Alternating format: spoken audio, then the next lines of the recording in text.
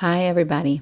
This week we have a double parsha, Parshios Matos and Maaseh, which bring us to the conclusion of Sefer Bamidbar.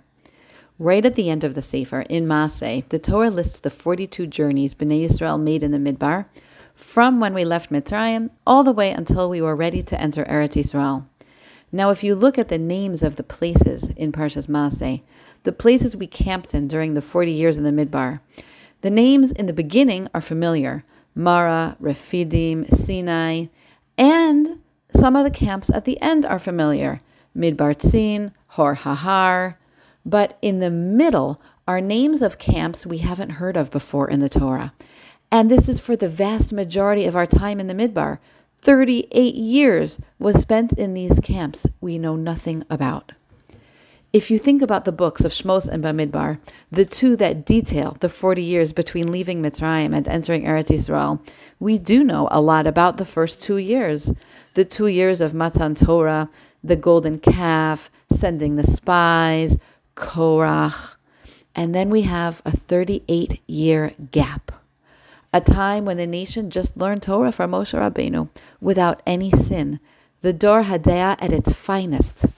And we know nothing about those intervening 38 years. The names of the camps we stayed in then are foreign to us.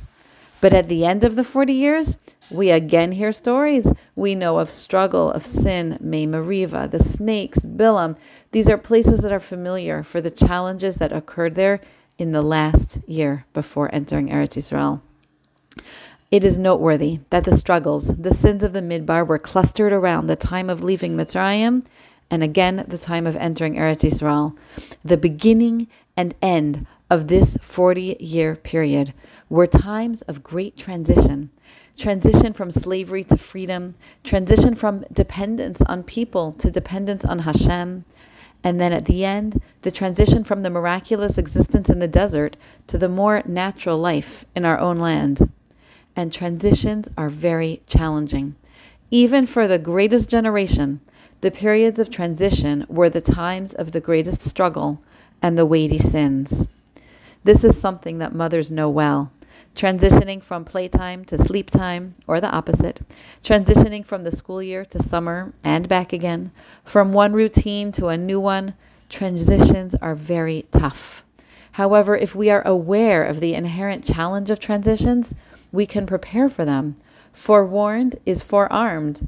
We can help our children through the challenge of transitions only if we are aware that the challenge exists.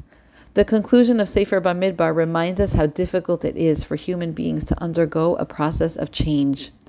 This doesn't mean that misbehavior or sinning is okay at a time of transition. Far from it.